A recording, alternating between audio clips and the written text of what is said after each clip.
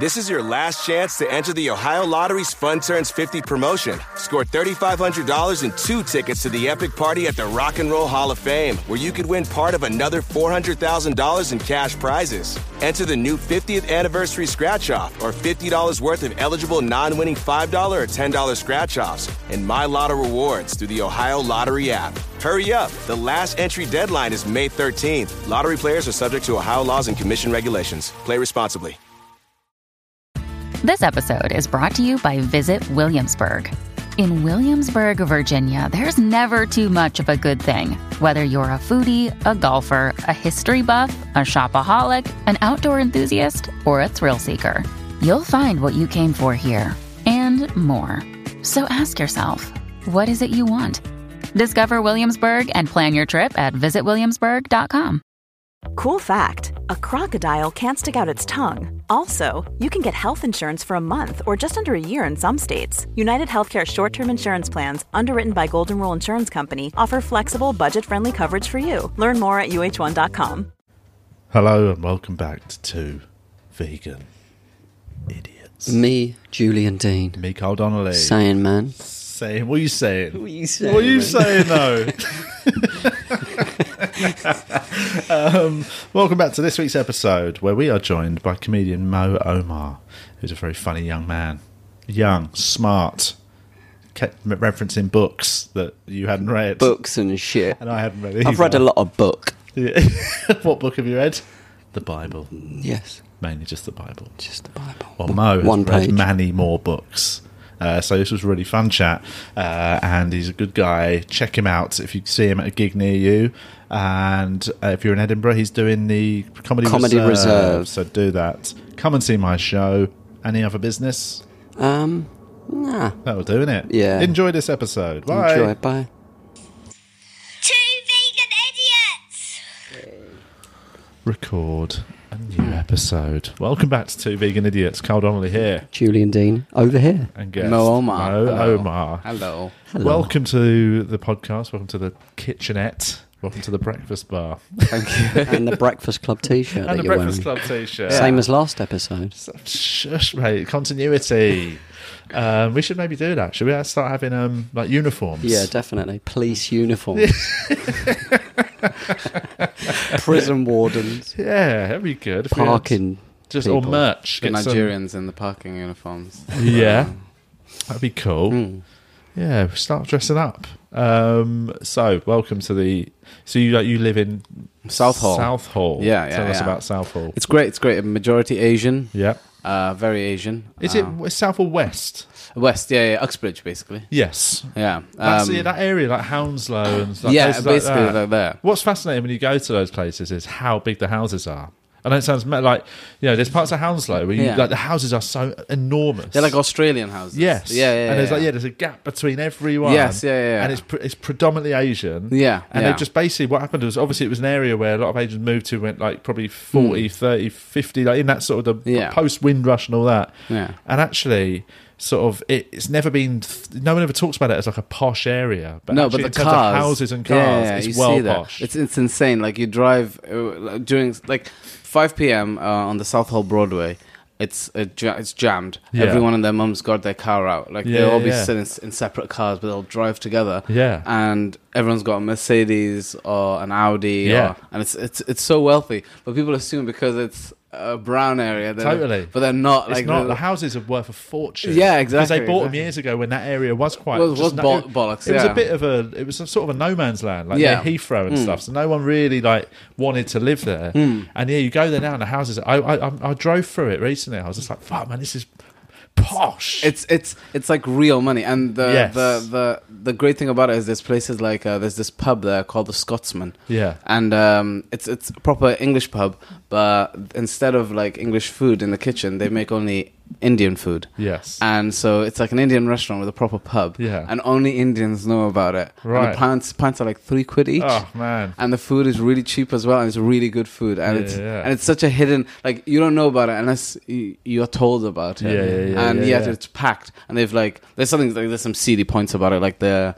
There's only two girls who work there, and they're both like Eastern European. And it's just so the old men can leer at. Like, yeah. Have to get down there. Otherwise, it's good. it's good. Julian's a member. Pop down. Do you want anything to eat or drink? No, I'm good. Just sitting.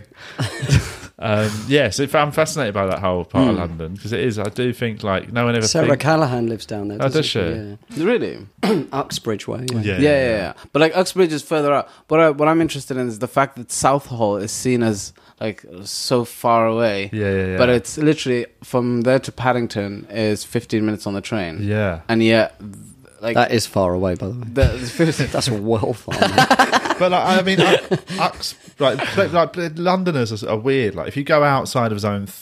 Even 2. Like, I start getting a bit sort of anxious, altitude sickness. Start putting the hat on with the corks hanging down.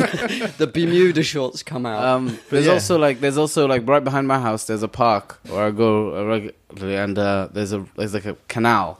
And that canal, I don't know where that canal goes, but I'm sure that canal goes. It's this canal. It's the Grand Union. Is it the same one? So it goes from Birmingham, down all the way through, sort of just that direction. Comes in through northwest down London. The M5. No, it comes through northwest London, and then it comes through just past here, under Ladbroke Grove. Yeah, and then from Ladbroke Grove it goes Maida Vale, Little Venice, Regent's Park. Wait, there's a Little Venice in UK? Little Venice, yeah. Basically, if you go to Little Venice, it's where the canal goes through, and there's loads of these permanently moored houseboats. It's beautiful. Right next to Paddington, basically, isn't it? What? And the canal goes past the back of Paddington Station. Yeah. And then once you go past Regent's Park, then it splits. Goes past London Zoo, doesn't it? It goes under London Zoo. So if you walk the canal, you can see the animals either side when you walk the canal, because it's in between, it's in the middle of London Zoo. It's a bit of a hidden secret of London, right? But yeah, when it feeds off, one goes down to the city, to Canary Wharf, and that goes past sort of King's Cross and stuff. How long do you reckon it'll be to walk the whole thing? I've walked from here to Camden, so it splits off to the left. If you don't want to go down to the city, it goes to Camden. Yeah. And I've walked from here in 2 hours to Camden. But I've ridden it on my bike in like 35 minutes. That's nice. Yeah. I like those long walks. I did that the other day. I walked from Hangers Lane to Southall. Oh, yeah. And it wasn't a nice walk. Yeah. Just on a dusty pavement. I took the A40. This is nice, isn't it? All the cars. Wow. Just past a massive B&Q. Is that a new? But I like those long. I reckon you could do those like you said. It's a hidden secret of London. Yeah. You could do those long ass walks, because most of what we spend the money on in London is like the transport. Yeah. Because it's like £8. Imagine if you could do a drink token for that. I've done business. Since it got warm, I've just been riding my bike everywhere, and it's you forget how quick it is to ride a bike around London. Like I did a gig, so I'm technically northwest London. That's what it says, but I'm on the inner ring of it. But I rode my bike from here to my preview in Putney last night, and it took 30 minutes. To Putney, that's southwest London. Only 3 crashes. It was fun. I know. It's just, I only fell off 4 times. No, it's quick, man. That's when and it's such a nice. It's a cool route I took as well. On the road, yeah. Well, I took the so from here. What did I do? I went down. No, I took a really quiet road because it's that time. It was like 7 in the evening. Old Oak Lane, which just sort of goes down through Acton. And then from Acton, you cut across the back streets to Hammersmith. I went over Hammersmith Bridge. Very directly as you come over dropped off your Bridge. Deliveroo. 3 pizzas, and then the preview was good. Yeah, it was a bit where I took over a Deliveroo driver, a rider. Yeah, and I was like, surely they should be fucking. But he's motoring. knackered. He's been doing it not for fun. They must be so fit, those guys. Yeah, man. Well, this one didn't look. I overtook him. Probably first day at the job. Yeah, Fuck. I mean, they are also carrying a fridge on their back, isn't they? But, yeah. They have to pay for those as well. Really? Yeah, nothing comes for free. Everything's they get charged for all that stuff they carry. God. So there's Deliveroo drivers. So when your Deliveroo driver comes and they're like, another guy had to pick it up. And you're like, why don't you just have a bigger bag so you can take all my stuff? I've heard people say that to Deliveroo drivers. No. And I'm like, no, they paid for those ones. They're expensive. Yeah. That's why they get the smallest one. Fuck. And then you get like 3 Deliveroo drivers turning up at your house because you've ordered a meal for fun. They have to kind of hire them or something. They pay for them. They full out and pay for them. So it's like when you sign they up, own them. They don't They own them, yeah. I thought you were talking about Deliveroo owning the drivers. No. No, okay. We're not. Yeah, I mean, we've moved on from that, mate. You know? Yeah, okay. Corporate sponsorship. That is fucked, isn't it? But that's the way they get around that, not having as actual employees, isn't it? And they can get away without sort of giving holiday pay and things like that. But like I can't The Uber cycle. thing as well. I can't ride a bike. You can't ride a bike? I think that's the worst thing about You living in can't London. ride a bike. Okay, all right. No, You said I'm it not- once. But what? No, right. But hey, hang on. Can you walk? Huh? But when you say you can't, you physically have never tried, never learnt, I can't do didn't do it when you were a kid, and now you just don't know how to. Well, No. Like I can do it. Yeah. But only as long as it's an open field. Right. And there's no chance of me hitting. Because I remember I used to be able to do it regularly as a kid. And then one day I got a new bike and I went outside my house and I went to go see my cousin to show him. And I put my headphones in. Yeah. And back then I only had like one song on my phone because I didn't have the SD card. Yeah. So I got like Akon listening repeatedly. And you listen to a song and again, you go into like a trance, don't you? Yeah. And so I'm riding across this two like dual carriageway, and I don't hear this car coming. No. And just before I dive off the bike and I get to run over. Oh, no. And I was just like, ever since there's this block in your head, you're just like, nah, I'm not. You're lucky that wasn't you, though. Yeah, I guess so. Thanks. I lost the bike though. Hang on a sec. Sorry, we've got the Facebook Live going up on there. Tim College has asked a question which will make no sense to listeners who listen at a later date.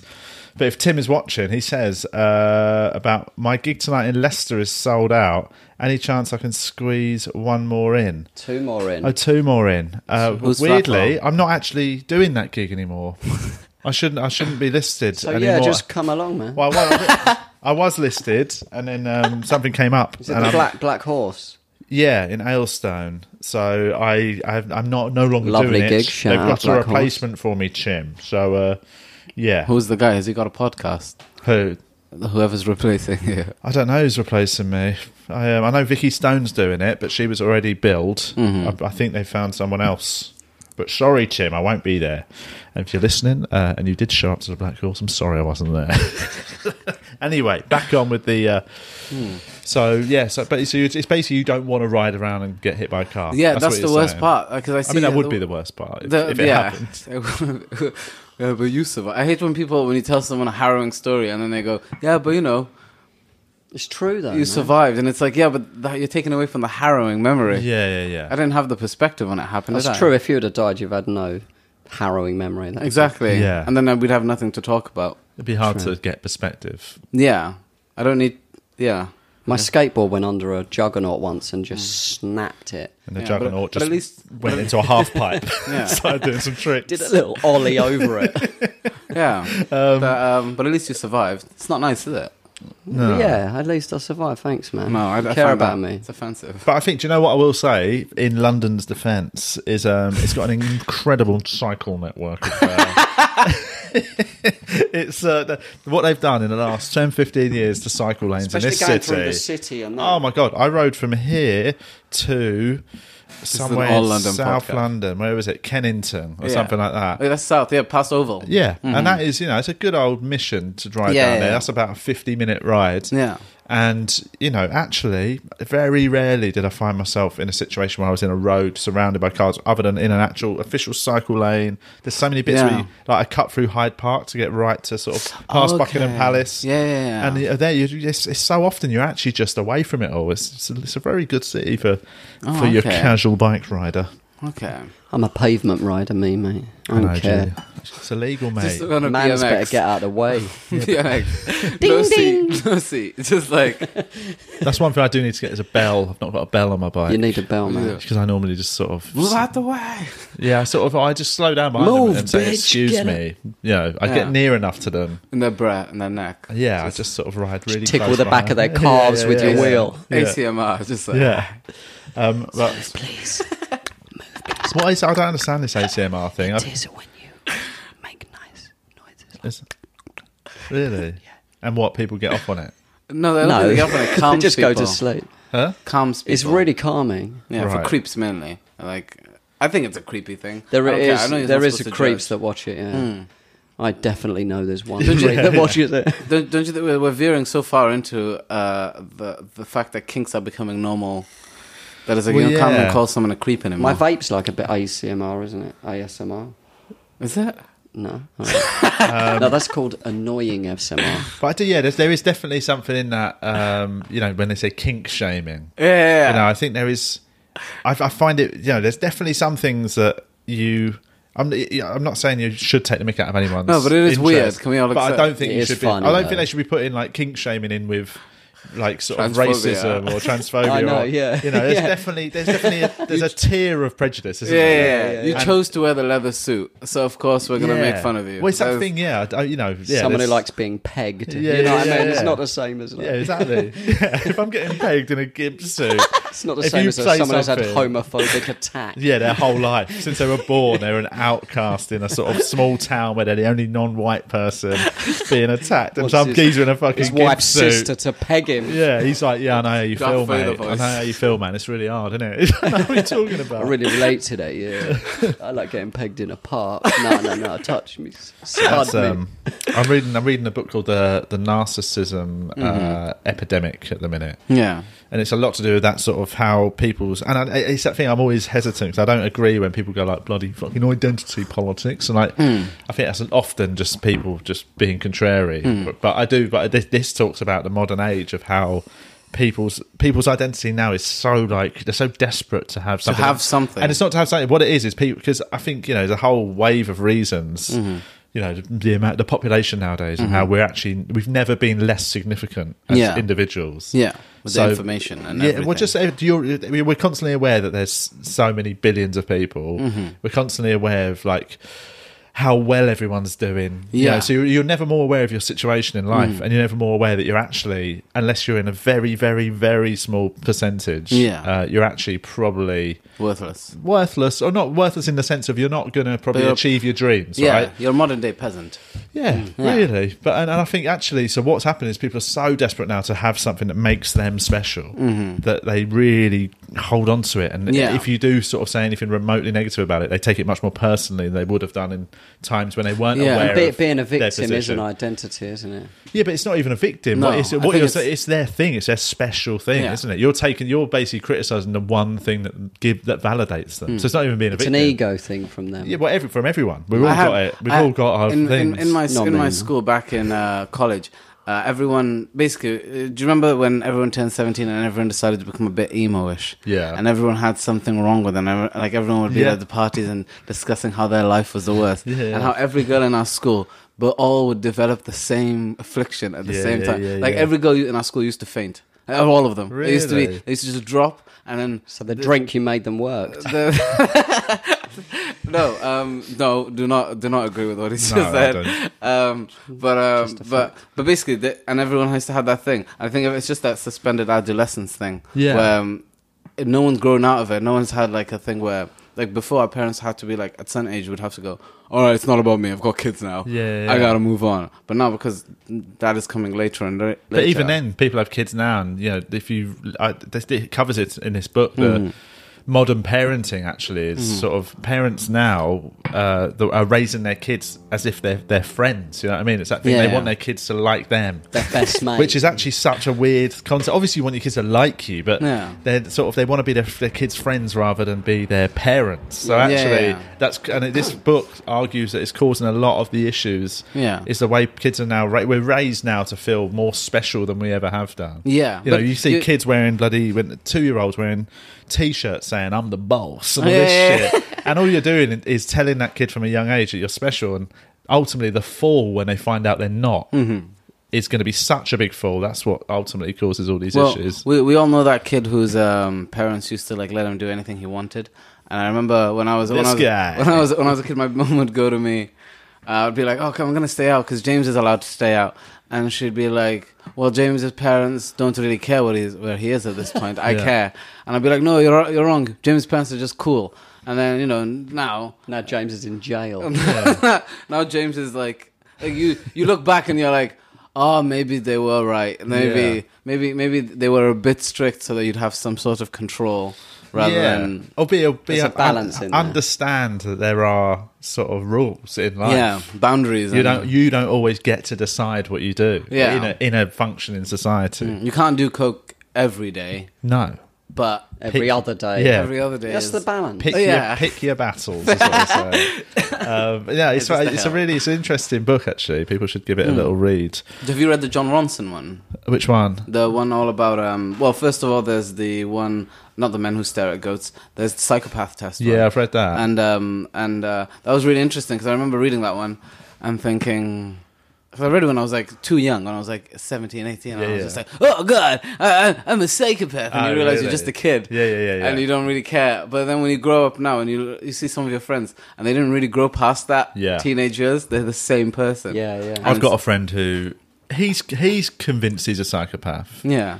We're not convinced. He's in quiet moments. When we've talked about things like this, he said he thinks he is. Yeah. But then I said the fact that you even think you are exactly probably it's too means much you're empathy. not. I would say if it's a spectrum, he's definitely not far off it. Yeah. Like he finds it very hard to give a shit about people. Yeah. Like he's I mean he doesn't similar to a sociopath. Well, sociopath. He's probably But I mean it's no empathy for others. Yeah, he's got no, and he really struggles to understand that his behaviour. Sometimes he's done a few things with friends over the years, nothing horrendous, but he's just done something bad that he's not understand why they're upset by it. But he can't even begin to put himself in their shoes. But how can he be friends with someone like that? You know, because I didn't have a particularly close family unit, so I had to latch on to friends. So I didn't think you were going to answer that sincerely. I thought you were going to say something. And you went, no, do you know, it genuinely is. I've got a circle of friends from childhood that are really tight. Mm-hmm. But, you know, there's about 15 of us. We've known each other, some of us since we were like 3 years old. Yeah. And they were like my family growing up. Yeah. My parents. You can't just cut them off if they're well, no, and also he's fun. My friend, he is a fun guy and I have a real laugh with him. But yeah, he would like, out of all my mates, he would be the last one I'd go to for help. Yeah, okay. You know what I mean, he's somebody I would go for a beer with and have a real laugh at. But how can you hang around knowing that if something did happen? I don't know, there'd be this divide. Like, the moment I realize someone isn't... Do you know those? I've met those people who are like, they're friends with you. Yeah. But the moment something at all happens... The shit hits the fan. Or not even shit hits the fan, but if there's a tiny bit of difficulty... Yeah. They're gone. Well, they wouldn't be gone. It's just he wouldn't be the person I'd call saying, can you help me move house? Because he'd probably be like, no, I'm watching telly that day. What? Really? Well, yeah, he's just not. I would, but I know I wouldn't even broach it because I understand what he's like. He can't see outside his little bubble, but he's also very funny. And he's good. He's good company. Is he happy? I think so. Yeah, he's very happy because he doesn't have to worry about other people. He's fucking chipper as anything. Imagine that, though. Imagine not great. Constantly having to care. I've often wished. Yeah, but I dead was inside's a probably actually a nicer way of living than constantly having empathy for everyone in the world. Over struggling. feeling sorry for people too much. If you think about it, from his perspective, sympathy. Yeah, from his perspective, he's got it fucking made. He's got a good job. You know, he sort of sits around, doesn't really give a shit about anyone else. Yeah, he's happy as Larry. That sounds like a living nightmare for me. But I guess for some people, because the whole point of what makes the days go by is there's this person's thing and this person's thing. And obviously there are some people who are too big and you can't deal with them all the time. Do you know those friends who are just like too drama constantly? Yeah. But like everyone has, and it's like when it comes to you as well, it's like it keeps the days going because otherwise your days are just monotonous nothingness. Really? Just, So my best days telly, are when I'm just at home alone. Yeah, sorry, he just said just watch telly. Yeah. And that's it. No, but do you know what? I find days where I just get up, make a coffee, have meditation music on. Yeah. Don't see another person. I fucking love it. Yeah, but you only enjoy those because they're calm in the storm. No, but I don't really have a storm anymore. My life is much more chilled than it used to be. I don't find a lot like currently. You know, there's not too much in the way of turbulence. Yeah. But don't you think? I think about it as like, and it might be a bit of a selfish thing. I think about it as like, gotta help as many as people as possible because when shit hits the fan for me, it's gonna happen so much. It's gonna be such a monstrosity that it'll need a lot of fans. Right? And it'll be like you can't if like my mom was. I guess I have 6 sisters and a brother, so I have lots of siblings. So the idea of me not caring about not one of them, it'd be like it's unthinkable. Are you in touch with all of them a lot? Yeah. I mean, we live together and we see each other every day. So I couldn't, even if I don't, there's days go by when we're walking around each other, we don't say a word to each other. But there's always that idea of like, oh, there's a safety net rather than he doesn't have a safety net because unless someone takes pity on him, rather than thinking, "Oh, I'll help him." Yeah. Do you know what I mean? Like, you want someone to help you out of loyalty rather. But than I would help him out, my friend. But why? Because that's because we're different people, and Okay. I don't have I sort of, for all my friends, I would absolutely dive on a grenade for them if needs be. But you just know that one is a dud. Well, no, I know that one wouldn't probably do that if he's she was on the other foot. But I don't need that. incapable. I don't Yeah. need that from him. I don't need that to have that. That's mature. That's fair. Yeah. It's because he's incapable of helping anyone, so it doesn't mean to say you don't help him. Yeah. Yeah. It's their issue. I used to have a friend like that, and he What was would like Jesus do? we used to call him a computer because Yeah. he had no Big square head.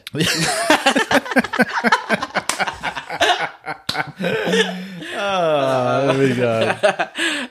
I don't even want to continue the story. But no, yeah, he was just like he wasn't a selfish person. He just wasn't a giving person. Yeah. But I know eventually, plenty of people like that, man. I feel I'm surrounded by them. Yeah, but it was such that Not all of us present were company, so nice. All of us were so nice to each other that he just kind of got into the culture of it. Yeah. Even if they don't understand it innately, they soon enough learn it's better to take part than I suppose, yeah. But I'd much prefer people do it on their own. Yeah, do it bully people, I guess. for the right reason. Yeah. I think it's all about intention, isn't it? Yeah. I wouldn't want somebody just helping me because in their head they think, "I fucking got to do this." Yeah, I've got my divorce coming up. I better make this cat a cup of tea.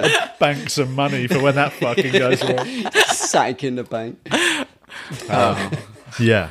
But yeah, but that's fair. That's fair. It's That's an the interesting part. topic. The giving is the reward itself, isn't it? Oh yeah, definitely. But then you So grow. is the taking. No, No, yeah. I mean, I guess it's maturity. That's all it is. thank you. Thanks, mate. You guys are mature. Thanks, very, man. very mature. But I try not. That's the thing. I don't like asking from other. I never ask for. I from really, people. I don't really know. Have you ever read Unless I'm broken. Amanda Palmer's Art of Asking? No. It's the whole idea of like being vulnerable enough. Can you lend me that book? It's basically all about like how she went through life, like she's been like rich and she's been like poor. Yeah. But like, constantly she's had like she's like been growing as an artist, and the only way she did it was by being honest with her fans and the people she works with. Yeah. And so like when she couldn't do something because she couldn't afford something, people would help her to get to the next point. Yeah. And when she got to that point, she wouldn't just be like, do you know how like now if you watch Superstar, there's this stage, like in Glastonbury there's a stage and there's a massive gap and there's security all along, and then there's the barricade and then there are the fans, and it's like, oh, no wonder when something goes wrong for that superstar, no one sticks around because it's like, oh, you're yesterday's news. You didn't, you didn't connect with them, so they didn't have any reason to stick around. They'll just move on. While she would do like, even though she has a massive fan base, she does like the most intimate gigs. And like she kept it at that level so that she could keep that level of engagement. Yeah. That's I don't know. It's a really good book. You should check it out. Yeah, I will. The Art of Asking. Yeah. Yeah, I'll check it out. Good. Some book tips today. I was about to say I just want to do a couple of questions we forgot. We got an email question that I just keep forgetting to read out that I'm gonna from Tin and Dixon, who's asked. This is from like 3 weeks ago, so he's probably really angry. Yeah, he said he's bored of London. And he's thinking of moving to Australia. He's still young enough to do it. Should he do it? Yeah, my girlfriend's from Australia. I was born there. Loves it. Yeah, and my wife is from there, so we've all got a good Australia link there. But none of us live there, so it's not the best endorsement My for it. dad was an Aussie. Yep. It's, I would say, 100%. if you're a young person and you've got nothing really tying you here, there's no harm in You've going got for a no couple of mates. years. No, and even especially if you've got a trade. Like, tradies there make bang. They do. Yeah. You've got to wear them high-vis T-shirts. Quickly become a doctor, then go. Well, no, tradies and... Trade, as in trade. Like, proper Or like construction. Yeah, they get paid fucking bing-bongs, mate, over or there. becoming a miner there, although it's hot. How can you go back in time? Oh, sorry. Yeah, no, the mining industry there is massive. Obviously, as an environmentalist, I'm very against it. But you can earn coins, so but you very can, for it. So but if I was in it, making fucking shed loads and owning a big Bear house, Greens. fuck the atmosphere, bro. But yeah, no, there is. There's it's opportunity, mate. If you're young, and I reckon you should go. And obviously, very few people probably regret moving to Oz. Definitely, and just basically, pick your first stop. Perth, if you want to try and get a job in mining. I'd hit Sydney and Melbourne are your two. If you're a young cosmopolitan hip person who wants a big city. Byron Bay sounds amazing. Byron Bay's amazing. Yep. So actually, to be honest, Brisbane's a wicked city. I think that's a good sort of backup shout. But if you're a hipster type sort of cool guy, go to Melbourne. If you're a sporty type, fucking go to Sydney. It's done. Okay. I'm all them types. Yeah. Do you have? do you wish you'd move there? Yeah, I do. Do you regret it? I don't know, man. It's hard, isn't it, to know? Yeah. No regrets, mate. No regrets. Eyes forward like a shark. Never look back. Stay on the move. Never look sideways like a pigeon. Like a pigeon. There was another message we missed the last couple of episodes. It was from Chris Kimber. He was asking about Edinburgh accommodation. He's thinking of a little visit to the Fringe. Have we got any recommendations about Edinburgh accommodation? Oh, mate, at this point. Well, I mean, he's not going up for the full thing. He's a punter. Oh, so maybe student flat or an... everything's expensive. I'd get a hotel. Well, hotels are so expensive, though. They're honestly, every hotel boosts the prices by about 5 times. How long is he staying there for? I mean, if it's only a couple of days, I reckon, what about one of them sort of halls of residence? Yeah, or like on a campsite. Campsite's a good shout, actually. Because if you're only there for a couple of days... What, in a caravan or a tent? In a tent, I say a tent. And then there's showers and everything, and then you just make a day of it. Comedian Tom Binns did I think he did it a couple of years in a row, did a whole time at a campsite. Jesus. Said it was great. He's out of town, he's just coming for his show. I don't know, man, not for me. No, that's... Yeah. I mean... I can't imagine you. You don't strike me as a camper. I don't with mind, your hair like that. I don't mind it's too slick. Is that what you're saying? It's very slick. I didn't say it's too slick. I just said it's very slick. I'd like camping, but maybe with the family, not doing a show each night. Just depressed, climbing back into your tent. just all grass on your face. Edinburgh can be quite a tough month, can't it? You can feel isolated. That's the last thing I need is to be cooking a fucking vegan hot dog on a lighter. Taking a shit in a field. Just making notes. Yeah, that was alright. Just listen to the show back. Reading a fucking 1-star review in the list. Sitting next to a tree. Just shit on my foot. Fuck's sake. Raining. It rains there as well, man, doesn't it? Yeah, but then I think the worst thing would be going all the way there for a few days and then having to travel. Even for a month. I like the part afterwards where you go get some food with some friends and you kind of just traipse around. Yeah. And you end up in a bar and you just kind of sit around for ages. Imagine if you had to catch... Because some people commute. They catch a 40-minute commute in. Well, I know, some people, like Kevin Bridges, always stayed in Glasgow. He never, ever stayed over in Edinburgh. He's from up there, though, isn't he? Well, he lives in Glasgow. He's from Glasgow. Did he drive back? He would just, every night he'd just come over and go back. Some people stay down near the coast and bus it in, don't they? Berwick. Yeah, Berwick's a beautiful part of the world. But wow.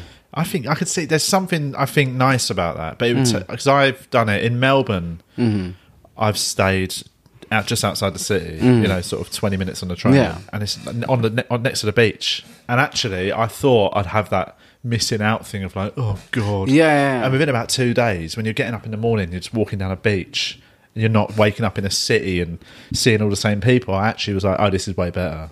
Oh, I much preferred I quite it. like busy city. I'd like to be in the centre of Edinburgh with busyness outside the window. Yeah, but I also I suppose it's also. Yeah, how often? How often you're taking yourself out of the sort of? I went up Arthur Seats loads of times last year. I went halfway up on the last day. A round of applause. Thanks. Yeah, I think as long as you're good at staying away from the shit, then it's all right.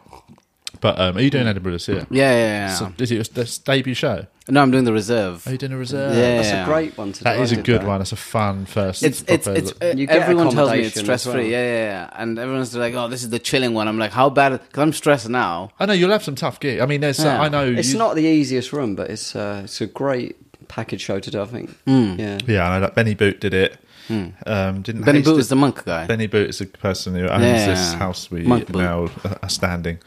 He lives, he's in a Zen monastery. But I remember Benny doing a Reserve, and it was he had a fun time. But some of the gigs were a little bit tricksy. I'm just worried about what happens after, because after that it's the hour. Yeah, and it's either do a 45 or do an hour. How long have you been going? May 18th, 2016. That's So the next first year will one. be 4 years. Yeah, I suppose it's probably hours not about right. Yeah, isn't it? yeah, yeah. It's not, and it's been doing previews just for fun, just to be able to do like see what an hour's like. Yeah. But it's just about getting in.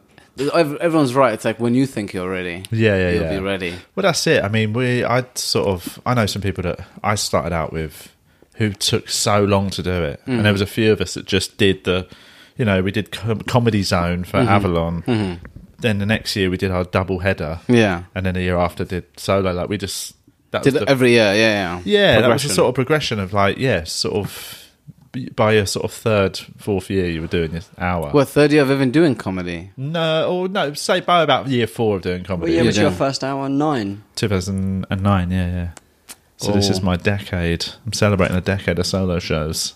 Whoa. What are you doing? By doing a show called Shall We All Just Kill Ourselves How's that in going? a tent by an underpass. It's a real celebration of comedy. I'm talking about that in the show. I'm talking about how like the changes in my sort of person in the 10 years. Yeah, like it's funny because you had actual phase, like you had Bowie phases, like you actually changed. Yeah, and it's a lot. The show covers a sort of. It's about this year really, but it's also I talk about how 2009 was like my show was called Relax Everyone. It's Carl Donnelly, which is like, as a debut show is a funny title. Yeah. And like actually it was chipper and fun. And actually, but behind the scenes, I was probably I was a bit more of a mess back then. I was sort of, I don't think my mental state was particularly good. And then now I'm actually probably the healthiest I've ever been mentally and physically. Yeah. Calmer than I've ever been. Drink everything like that. I hardly go, I'm very grown up about everything. But now my show's called Should We All Just Kill Ourselves? It's like, it's a weird trajectory. Yeah. My outlook on the world is probably slightly bleaker than it was then. But my actual happiness is much higher. Is it more zen? Is it bleak and zen? Yeah. So it's an interesting thing trying to get this show right. How's that been going? Is it? Well, it's good, but if it's that thing, because some of the stuff in it is bleak. I talk bits about sort of suicide statistics and things that are happening. And if I get the tone slightly wrong, it's a car crash. But like that's happened on 2 previews where literally I've just pitched it slightly wrong, and it's just fucking depressing. Yeah. But the ones where I've got the tone right, it's funny because it's like, right, we're talking about some things that are quite bleak, but actually, let's discuss why these are funny. No, that's true. I was thinking recently about how basically in America they're all like very joke heavy, and then in a lot of American podcasts they start talking about the Fringe and how our approach to the hour is so different. It's like a packed up thing. It's written to premise, and it's so basically they were talking about. I was thinking how you hear a lot of comics talking about how the Edinburgh Fringe is like, oh, it's naff because it's storytellers. It's not da da da. But now I'm watching a lot of hours that are coming out from Americans. Yeah. And theirs are becoming much more like ours. Yeah. So it's almost like with a lot of like British comics think that we should follow the mainstream version. Do you know how like The Streets was the first British rapper to like make rap actually like British rather than making it before when it was like just rip-offs of American hip-hop. And then his was like much more... Just a Brume. Yeah, exactly. You need to slow it down, mate. Put your phone back. He made it much more like of this thing. And then now grime, which was like, grime is completely different, but like how grime is now influencing American stuff. It doesn't have to originally be from that place not at all. Make a difference. But it was interesting to think, because I don't know if about you, but I'm always like, especially because I haven't done the hour yet, I'm so obsessed with trying to find when's the perfect time to do anything. Now. Like, so you're trying, exactly. It is though, really, isn't it? You're trying to in the spiritual sense. Yeah, exactly. But, there is only now. Okay, all right. All right, Eckhart. What happened? Oh, sorry, no, there is also in a minute as well. But that is the... like spotting trends. Like, have you ever read The Black Swan? No. It's basically this economist who became like this writer, and he talks about how different technological advances like Google and the computer, even like the most basic things, they were black swans. They weren't expected, and that's why they're called disruptive technologies. And that you can't predict them, but you can predict when they will happen. Right. Because things reach a like Moore's law, where like it's going to reach a point where you can't put that many transistors on a chip. Therefore, we're going to have to go on to graphene, like trying to make it thinner and thinner and thinner. So he's in that same way. Just weirdly, I've been trying to work out how it would work for comedy, because comedy is now becoming very internet based, and it's becoming like how everyone's trying to tell you to do Instagram now, but the same way that everyone was telling everyone to do Vine how long ago. Yeah. And it's like, these all die. You want to get on the next ship that's leaving. Yeah. Or do you stay on your thing and you don't bother with all these like trends that come up and down? I don't know. I think it'd be interesting because they do a comedy course in the UK. I don't know, where do they teach it?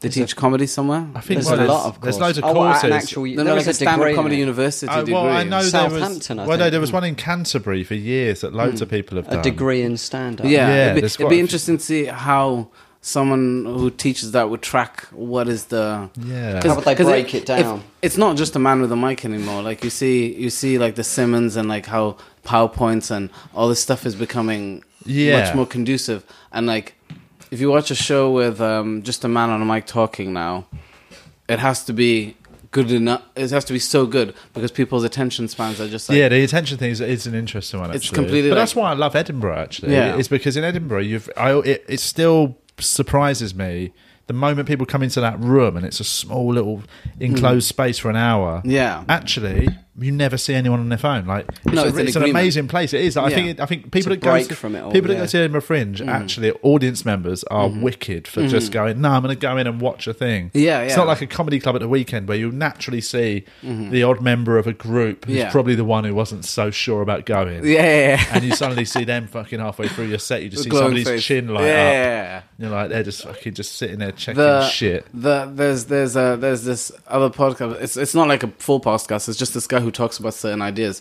It's called Akimbo. Yeah. And there's this one where he's talking about how certain restaurants will pay, like, most pizzas and sushi are bad. They're just like they're quick and they're But there are some places where people will pay for the better quality one, and they'll pay for like one that's taking much longer because they believe in the idea of it, even though the ingredients are both the same.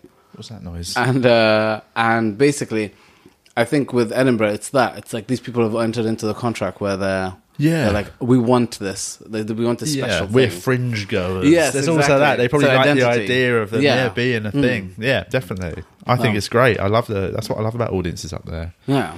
But you get, I mean, it is that thing. It is doing a little sort of hour show is so different to doing a set. I think there's just 100%. People expect it to be different. People expect more of it. That's why sometimes you chat to, and again, I don't want to dig them out, but like some of the old boys of comedy, you know, you're in a dressing room with a couple of the old guard, and they're always moaning about Edinburgh and saying like, you know, what happened to just going up and being funny? Like that, and they're always moaning about how you can't just be funny for an hour. And it's like, well, no, you have to be funny for an hour, but don't. They're sort of they have this weird aversion to anyone trying to do anything differently with comedy. When actually, what's wrong with that? It's a creative thing, isn't it? It's supposed to grow and change. Yeah. Sometimes push yourself. You're the biggest arts festival in the world. Fucking exactly. Have a go at something that you might not do the rest of the year. Yeah. I mean, if TV people are in, just stand there and do your jokes.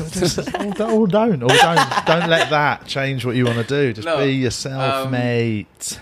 It's really interesting when you hear of comics going, because there are some comics you see at Edinburgh Fringe who you don't see the rest of the year. Yeah. And I think if you can't straddle them both, but there are some people that do the Fringe and then they'll tour, or they'll do the Fringe and then the rest of the year they're doing other things. Oh, they're like acting, or I don't think, that's another thing I've heard some sort of. I've been at gigs where there's like an act who is on the bill who isn't, you wouldn't say is a club comic. They don't really do many of the clubs, but they're sort of quite a name in Edinburgh.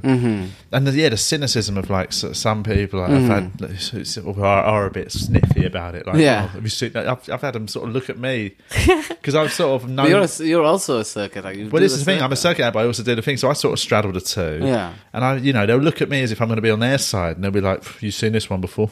And I'm just like, "Yeah, they're really good." And they're like, "All right." you could tell they wanted me to go. Yeah, they're fucking shit. They're just old and grumpy, aren't they? Well, that's it. It's in just, any job, I guess.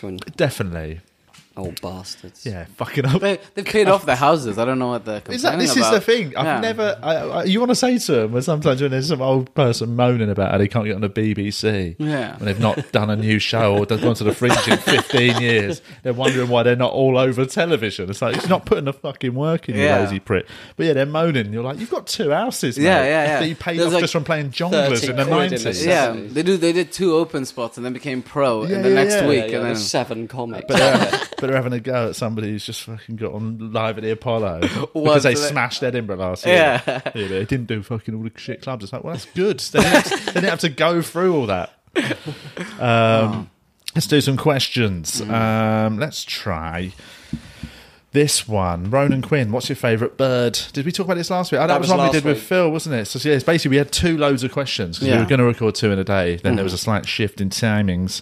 Let's do... Sorry about the chair. I'm trying not to make it politics. squeak. Is it hard to be funny when reality trumps your every turn? I suppose this gets asked a fair bit, like... But is it hard? Like, people say, is comedy... Some people go, comedy must be easy now with what's going on. Or like, with like Trump in charge. And some people go, it must be hard because everyone's just so sick of hearing about it. Yeah, and you got you get a lot of... Because it's what people expect, the topics people expect you to cover. Yeah. Depending on what you look like or how you sound or even the fact you've even broached that topic. Because you can't... The hardest part is to surprise... What you're supposed to do is surprise someone at the end. Or like, they're supposed to have a ridiculous... ending or a twist. So I think do a pro-Trump show or something. Well, you see those comics now who are like there's a sort of handful of kind of right-wing guys. Yeah, it's like, and you're not allowed to say anything anymore. Yeah. It's like, you are though. And there's a couple of them who, you know, when you just sniff bullshit, you're like, you've just chosen to act like this. You just basically have picked the thing that you think will get a bit of traction. It's that comic who does the low-hanging fruit stuff, and then suddenly they're the free speech. What's the word? Free speech, like they're being held up as a free activist. Speech.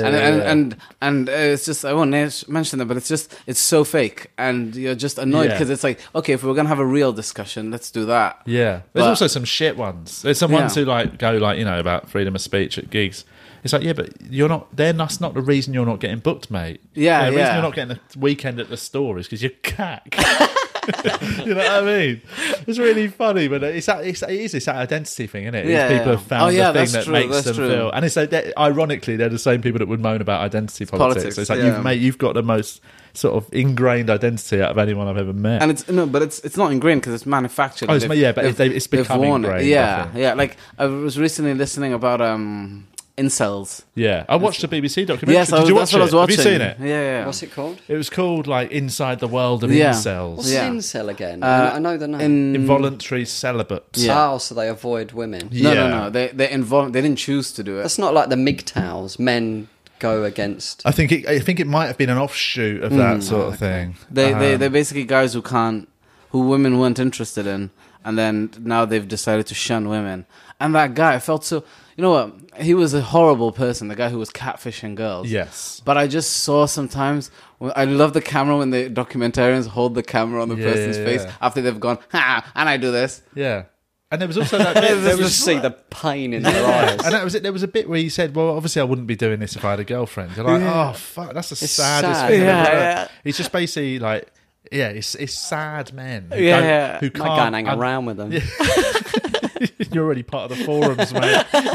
Julian's on there. Yeah, fuck him, mate. And there's the fact, I felt really bad for the guy who lived in New York, who was like just... quite nice guy. He was just a nice... And he was trying, and he was just like... But do you think there was a few of them when I was watching it, and some of them were bleak and angry. Just sad. And horrible. And you were like, you are not... therapy, mate. Well, this is it. Absolutely. But there was a couple who I thought were quite nice.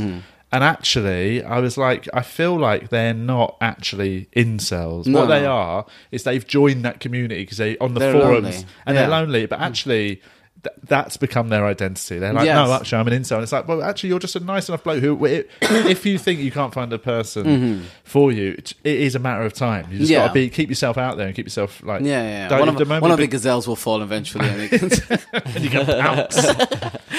But it's harrowing to think there's that many people. On Tinder, weren't they? Because you remember being a kid and like thinking, oh, no one will ever like me. Yeah. And you think, if if it hadn't happened, Yeah. how would have? Because I grew up Muslim, so I didn't even have any. I had no interest in even like having girlfriends and all that stuff. So I didn't like none of that. But imagine what age was it when you thought? Nah, when mate, I'm getting me some pom pom. I don't know, like with a fluff at, bro. With a fluff at, hands rubbed together, like horizontal. Yeah, what age were you when you sort of thought? Actually, when I started, I don't know, because you had those like one day girlfriends when you were like a kid, year 7, year 8. Yeah, it's a long relationship. Dumped over MSN, and I remember having an absolute 24-hour stormer with Claire Broomfield. Shout out Claire. Shout out Claire Broomfield. You just grew apart. Yeah, do you know what I mean? You know, by day 2, things just we just. You're not the same person.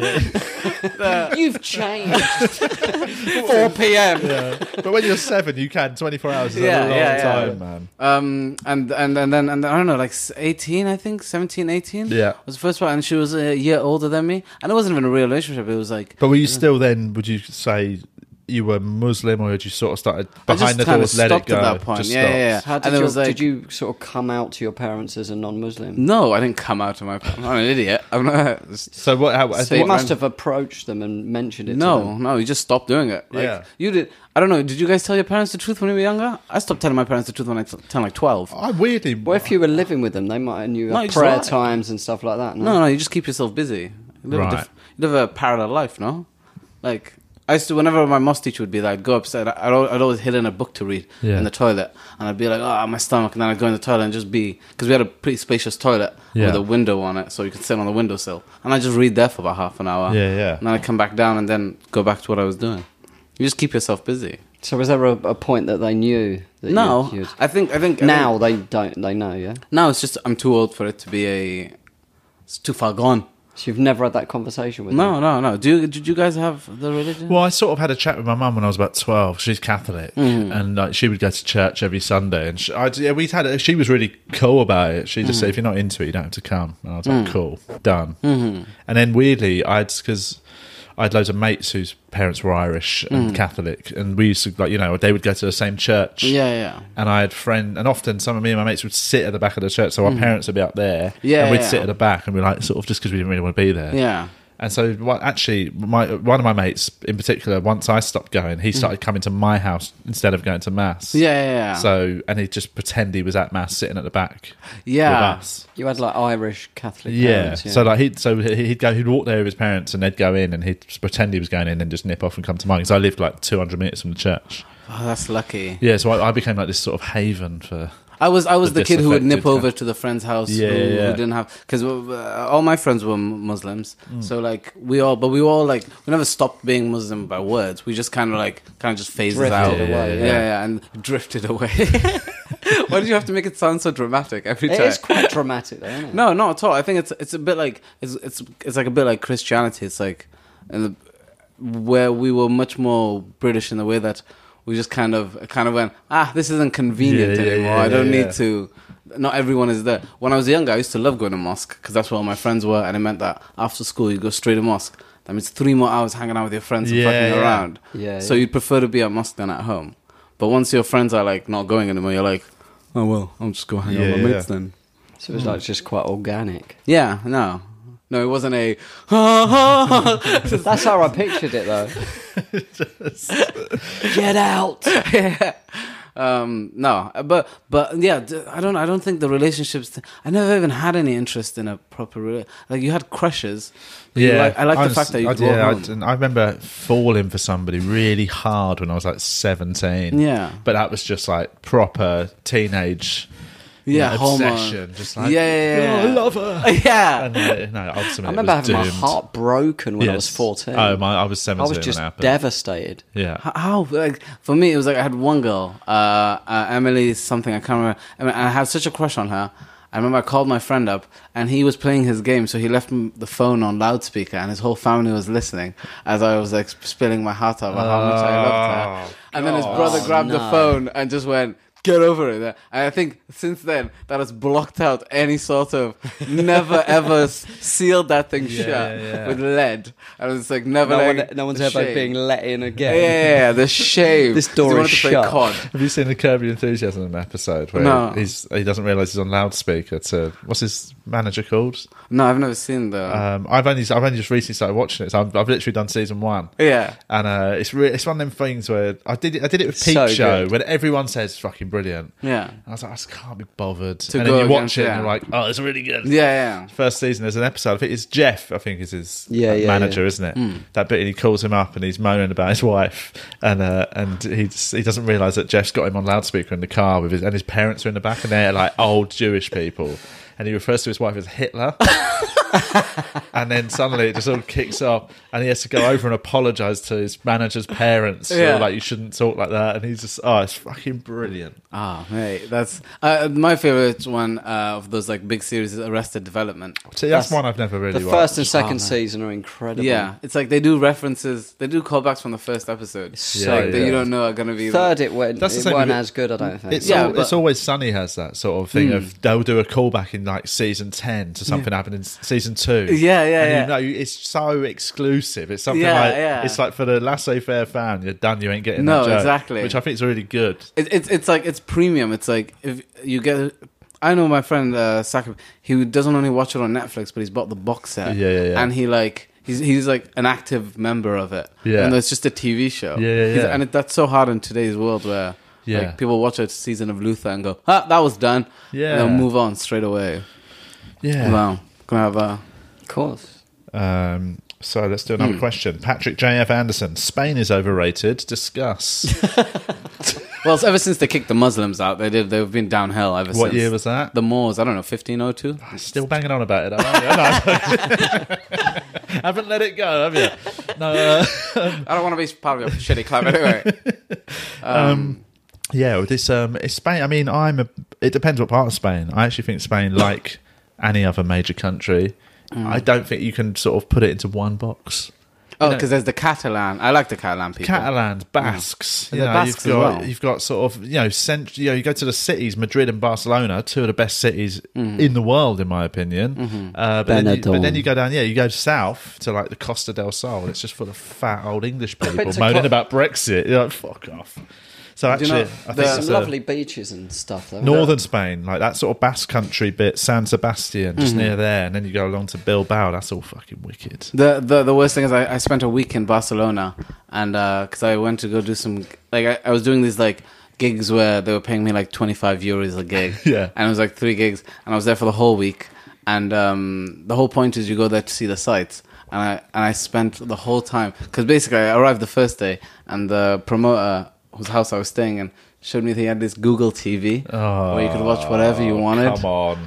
And I spent the rest of the week, the beers were cheap, cigarettes were cheap, and it was the best holiday ever. I didn't regret. Like even at one point I couldn't sleep properly because I wasn't getting enough exercise to be tired. Oh my and God. So he gave me a handful of Xanax. Yeah. And I was just just popping those at the It was amazing. Lovely. I came back so refreshed. Didn't see a sight. One site, I even lost my phone because at one point I was like watching a show, and then I couldn't not have any screen time, so I was watching a YouTube video while I was taking a piss, and I dropped my phone inside the toilet. And so the only thing I went to was the Apple Store in Barcelona. Oh God, it was great, man. It was the best week of my life. You would agree with Patrick J.F. Anderson that it's overrated. Spend the time indoors. Yeah, exactly. I'm a big fan of Spain. Let's quickly do... What's this? Michael Harding. A hypothetical question I've raised to friends in the past. If you were taken hostage by King Kong, and the only way he would let you go is by relieving the brute manually, what or how would you perform this task?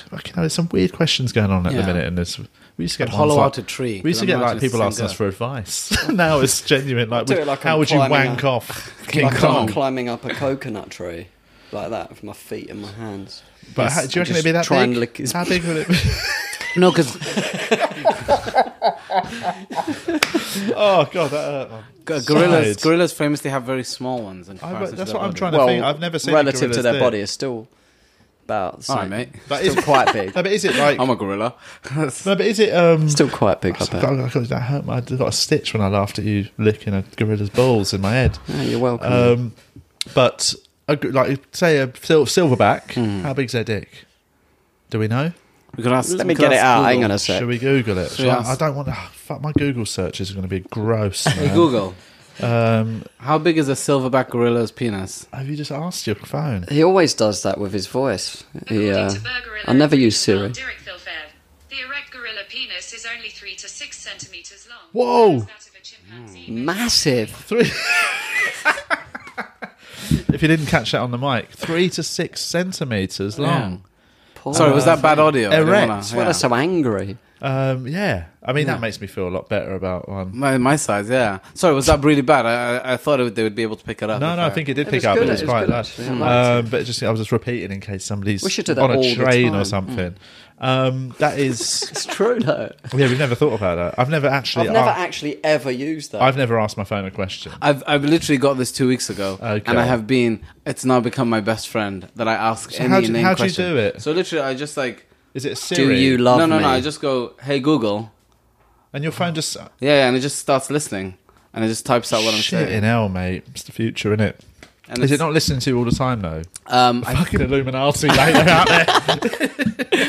I've looked at my because it logs everything you've ever said around What? it when you say the words first. So I've sometimes gone like I've said to something and I'm like, so basically what I'm saying is da da da da da, and then suddenly the phone will pipe up and be like da da da da da da. So it's always Oh, listening. that's it now, mate. Yeah, no, I love it. I just leave it upstairs. When I'm going if to I'm start at wrapping home. mine in gaffer tape, mate, so they can't hear me. So hang on. So gorilla's dick. So actually, so King Kong's dick. Let's go back to the question. Probably be about a meter. Yeah, how big is King Kong?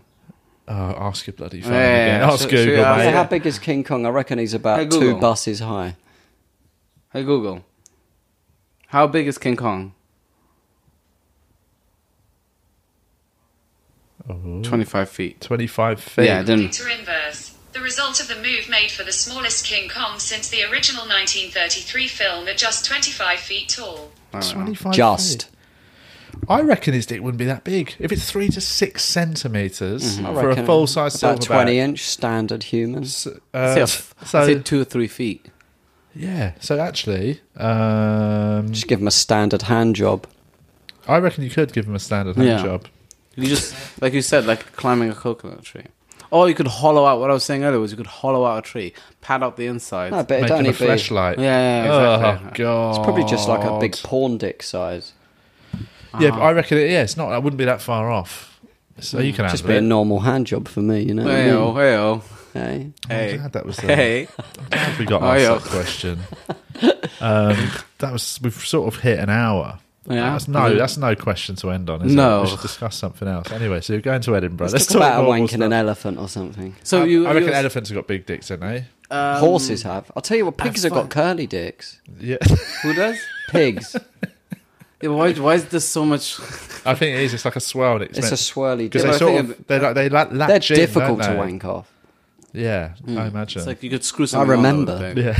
But, no, one more. Is there another question? There is. I can't work out. I can't work out which ones we did last. Don't want to end on that question. I can't work out which ones we did. Pick a yes or no question. Somebody no. says. Somebody says, "What's your favourite colour?" Turquoise. It used to be blue, but now it's becoming more green or red. Really? I think mine was always green, Yeah. and I'd say I probably would still settle for that. Settle. Green. Well, yeah. I mean, I can't think. Nothing's ever jumped ahead of that. Violet, I quite like. At the minute, I'm liking. I've been buying sort of the clothes I'm planning on wearing for my Edinburgh show. So I've been sort of. You have outfits, do you? Well, I just sort of every year I like to know what I'm wearing. It's almost like a Batman thing. I'm Yeah. right, so I'll have 3 jackets, Yeah. 2 or 3 trousers, jeans, Yeah. One pair of pants. 1 or 2 footwear options, Yeah. 3 t-shirt options or something like that. Yeah, and yeah. I just rotate. So it means there's never too much. Oh, what am I wearing today? I'll be like, right, bang, bang, bang. Less to think Often, like some years, like last year, I knew I had 2 options of footwear, Just black jeans, black t-shirt, and I had 3 different jackets that I sort of alternated. Yeah. So it just takes out a bit of background thinking. I've been buying the stuff I'm wearing this year. Yeah. All sort of slightly autumnal colours. A lot of mustard. That's nice. nice. It's quite late 70s, early 80s. Brown as well. Yeah, there's a couple of browns. I bought a nice pair of brown trousers, which sounds disgusting. No. But it's very... We've insulted the 80s way too much. They did get some things right. Yeah. They were like... The whole idea of like it looks comfortable, like the whole idea of mom jeans are coming back. I've got a pair of black mum jeans. Yeah, and they're just a little bit baggy, but they're not baggy jeans. No. They're just sort of a slightly straight, Like loose boot cut. leg. Yeah. I've got a pair of boot cut Wrangler Boot cut. cowboy trousers. Yeah. They're called the Wrangler dress pant. Oh wow! And they've made it into the Edinburgh shortlist. Okay. So I remember if you're coming 2 to the years Fringe, ago, guys, they'll be unveiled in summer 2019. I remember 2 years ago. I used to have those curled up hats. Yeah. I remember. Bully you, not bully you, but I kept asking you for it because I was wearing. I was going through a phase of little hats. Yeah. But now my hair's too big, so can't do them anymore. It's a shame, really. But yeah, that's so my colour. Currently, I'm liking a lot of yellow mustard, autumnal colours. Mustard. Any other thoughts? No. We'll all be. When are you coming up to Edinburgh? I'll be up there on the 5th to the 8th. There we go. Keep your As eyes a total peeled. guess. Yeah, it was. Yeah. You're doing a live podcast. Huh? You're doing a live podcast. Oh, we could do actually. Yeah. Yeah. We haven't booked it in, but we could do. Let's see. Yeah. We'll work something out. So that could be quite a fun little sneaky thing to whack in. If you're at the Fringe, we'll keep you posted. That is all. Thanks. If you haven't booked tickets yet, book tickets to my show, Shall We All Just Kill Ourselves, 7:40 every day at the Yurt. And the Comedy Reserve at what time? 9:15 or 9:30. At the Pleasance Dome. Jack Dome, yeah. Jack Dome. Lovely. No. Right. Thanks for coming on, man. It's really fun. Cheers. Thank you. Laters. Yes. No, I might do.